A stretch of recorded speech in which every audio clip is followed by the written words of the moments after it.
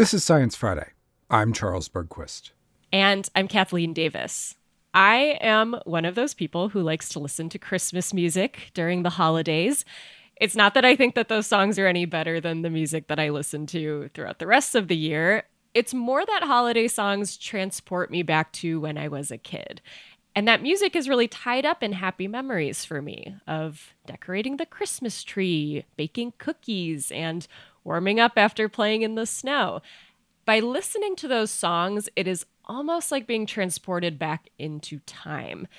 Music has this incredible emotional ability. It lets us go back to a memory that's been hidden away deep inside our brains. So what is the science behind that?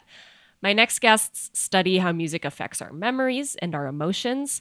And this new information could help music therapy work better for people with PTSD. So joining me now are Dr. David Cluett, Assistant Professor of Cognitive Psychology at UCLA in Los Angeles, and Mason McClay, PhD candidate in Cognitive Psychology, also at UCLA. Thank you both so much for joining me. Thanks, Kathleen. Thank you. So, David, let's start generally by talking about how we make memories. So what is the process that's going on in our brains? Yeah, so even though we're encountering this continuous stream of information, when we look back on our experiences, we tend to remember them as these discrete episodes or events. So our memories are organized more like chapters in a story rather than some boundless text. And so what we've been finding in our lab is that there's this push and pull in terms of the context that people are experiencing. So whether you remain in the same space for a period of time or cross into a new context, that can elicit what we call segmentation, or the formation of these distinct episodes in your long-term memory. Mm-hmm. And so, Mason, how does music play into memory making? Yeah, great question. So as Dave mentioned, this event segmentation process has mainly been investigated by using perceptual or external contextual changes in our environment.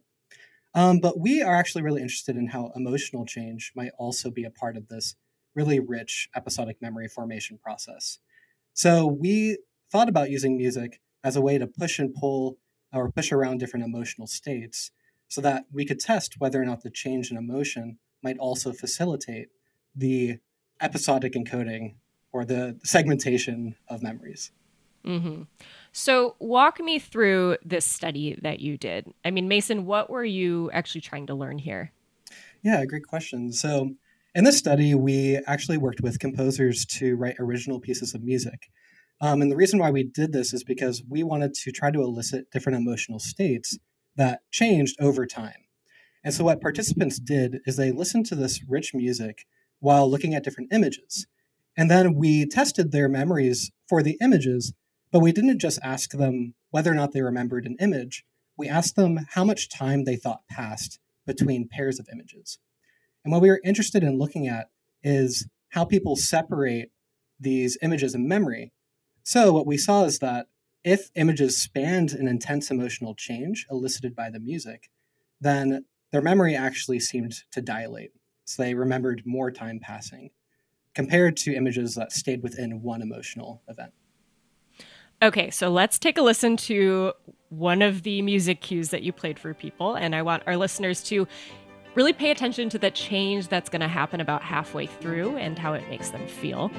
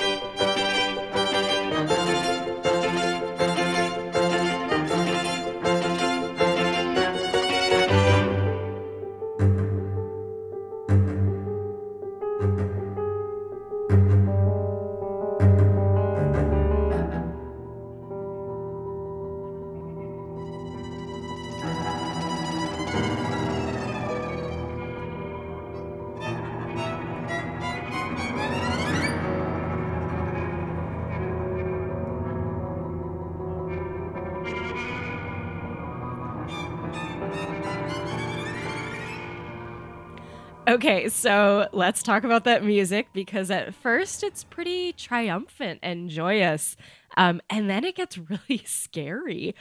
Is that change that I noticed, that shift in emotion, what you were looking at as being important in forming memories? Exactly. So your emotions are ebbing and flowing over time, and that transition between one state of intense feelings or negativity to something perhaps slightly more positive is good for the formation of new memories. We know this promotes new encoding. What you're essentially doing is crossing through an emotional doorway into an entirely new event. So, did you find that your participants were forming memories based on sitting in a chair and listening to this music and looking at pictures? Yeah. Yeah. So not only did we find that our participants tended to have a temporal dilation of images that spanned an emotional change, but what's really interesting is that we actually tested a day later how well they remembered each image. And what we found is that when an image coincided with a rich emotional change, then they remembered that image better. And we also found that participants remembered the temporal location of those images that coincided with a change better as well. And the rich emotional change seemed to be better for that memory process than just a mere perceptual change of the music itself. Mason, did you find that people's memory making was different based on if that music change was maybe from, sad to happy or happy to sad or anxiety inducing? Were there different genres of this music that worked better? Yeah, that's a great question. And that was one of our really cool findings, I think, is we actually found that the segmentation process was strongest when the emotional state was going from a more neutral state like calm to a more negative state like an anxious clip. But if it was becoming less negative, so going from maybe anxious to sad or anxious to calm, memory actually tended to integrate. And what I mean by that is people remembered time as actually being more compressed when it was going from more negative to less negative. It's so amazing to me that people can glean the same emotions from music, person by person. That just seems like such an amazing part of this as well. Yeah, absolutely. And I just wanted to mention too that we developed a new tool for this experiment that we call the emotion compass, which is basically a tool that measures people's emotions on two dimensions. So, how pleasant the music made them feel, or how anxious or aroused. And what's great about this tool is we're able to collect continuous measures of emotions from moment to moment to really capture how they're fluctuating across time. And even though we designed the musical segments to evoke categorical emotions like joyous or anxious, we were actually letting their ratings tell us how they were feeling. So while a sad song might actually be very pleasurable for one person, it could induce negativity in another person. So we didn't want to make assumptions about what people were feeling. What is it about music that makes it such a powerful tool for molding memories? So we have a few different metaphors we play around with, but one of them is music is a very rich context. As Dave mentioned, it's highly structured. It's also often formed in sort of a narrative format. So, like the music that you played earlier, Kathleen, it might go from a really joyous segment to a more anxious segment. It's almost like telling a story. Like a character had something really good happen to them, and then all of a sudden something shifts, right? Um, so in that way, these changes almost act like putting things into storage for us. We have this joy event, then we have this sad event. But what's kind of cool is this narrative component allows us to take these different events and then put them together so that we can more easily tell a story across time. Can this explain, Mason, why, say, going to a concert, for example, can create such lasting memories? Yeah, I think so. So this study was people just alone at home on their computers, but I think that going to a concert, there's a very social component to that that I think probably helps drive these emotional fluctuations. Because not only are you experiencing the vividness of live music, but you're also able to see and perceive your favorite band while they're playing this music. You're able to share that experience with the people around you. So I think all of these different elements really amplify the emotional context and also the change across maybe within a song or across songs and make that just a very vivid memory for you. Another strong example of this too is when you think about the score to a movie. the music itself and the emotions they evoke is a storyteller.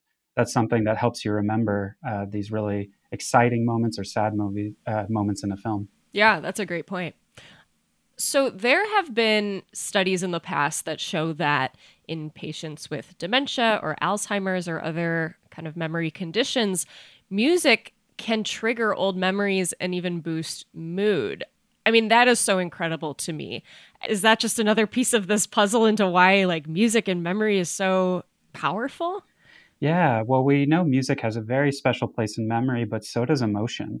So those moods that music tends to induce serve as a really strong memory cue. So we're attaching this really vivid information to a target piece of a memory. So when you listen to that music later on, it could reinstate those same emotions, and that could be a pathway to unlocking these memories that would otherwise be dormant. Could either of you see music therapy, maybe something similar to this study that you've done recently, as a way to treat conditions that are tied to memory? I'm thinking like PTSD or something, David. Yeah, that's a great question. So, PTSD is characterized by highly disorganized and fragmented memories. So, people who experience intense trauma often have trouble recalling the temporal order of events and making sense of what happened to them. So, really, the goal of potential therapies is to try to reintegrate those memories and put the pieces back together so that people can comprehend a negative event that happened to them and then embed it within a broader context, such as the story of their life. So we're hopeful that maybe music, by eliciting positive emotions or at least moving people from a very negative state to a more neutral state, can help recontextualize their memories and form these narratives that help them understand what happened and begin to heal. I have had moments where I'm listening to live music and I'm having a great time, and it almost feels like time slows down. Is that like a real phenomenon, Mason? Does this happen to other people? Yeah, so actually, there's a really interesting literature on time perception and emotion that seems to be a little different from the literature on time, temporal memory and emotion. But what's kind of interesting, you know the classical idiom of time flies when you're having fun. So it seems like when you're in a really aroused and positive state, time actually seems to speed up. And what's also kind of funny is that when you're bored and there's not much going on, time seems to be really slow. But that's in the moment. So that's what we call perceived time or perspective time. But what's cool is that if you look back on those memories, the memories that are more rich in emotion, so the concert you had a ton of fun at, feels longer. So in the moment, if you try to really put yourself back in that moment, it might have felt really fast, but it's your memory of the fun concert that feels long. Is it possible that other types of art may affect memory in a similar way? Like, I don't know, looking at a beautiful painting or something, David? Is that something that's been explored? That's a really great question. If something is capable of inducing emotions, then, those emotions are going to ripple across time and change. And that's going to color the way you process information as time unfolds. So I think it makes sense that as you navigate, say, through a museum and you're experiencing these different pieces of artwork that evoke different emotions, you may be better able to integrate that experience together if they're evoking something very positive and arousing. What is next for your research into this? What would you really love to learn in the future, David? Yeah, so there's this idea in emotion research that people who lack emotional flexibility, so an inability to mount an appropriate emotional response to a situation, often exhibit symptoms of depression or PTSD. So we're really interested in assessing, using our compass tool, how people navigate their emotional landscapes and how effectively they transition between these different emotional states. We suspect that that would be a really good measure of whether people are amenable to treatment and also to assess whether they may have depression or PTSD. So we're really excited to use this tool in new ways. Mason, what about you? What would you love to be able to learn next about this? Yeah, so we're actually in the middle of collecting data for that Emotion Compass project right now. It's pretty exciting. We have this new mobile app that we're using the same music, and people are just tracking their emotions on their phone. What's kind of cool about it is emotional flexibility seems to be potentially symptomatic of depression or PTSD, but it also, as we found in our study, is important for the segmentation integration process. So people who have maybe worse emotional flexibility, maybe don't transition across emotional states as well, might also show these deficits in more episodic memory. So that's something I'm really interested in following up on. That's all the time that we have for now. I would like to thank my guests, Dr. David Cluett, Assistant Professor of Cognitive Psychology at UCLA in Los Angeles, and Mason McClay, PhD candidate in Cognitive Psychology, also at UCLA. Thank you both so much for joining me today. Thanks, Kathleen. Thank you. And listeners, we want to hear from you. Is there a song that triggers a specific memory for you? Let us know on your preferred social media site. Our handle is always @SciFri.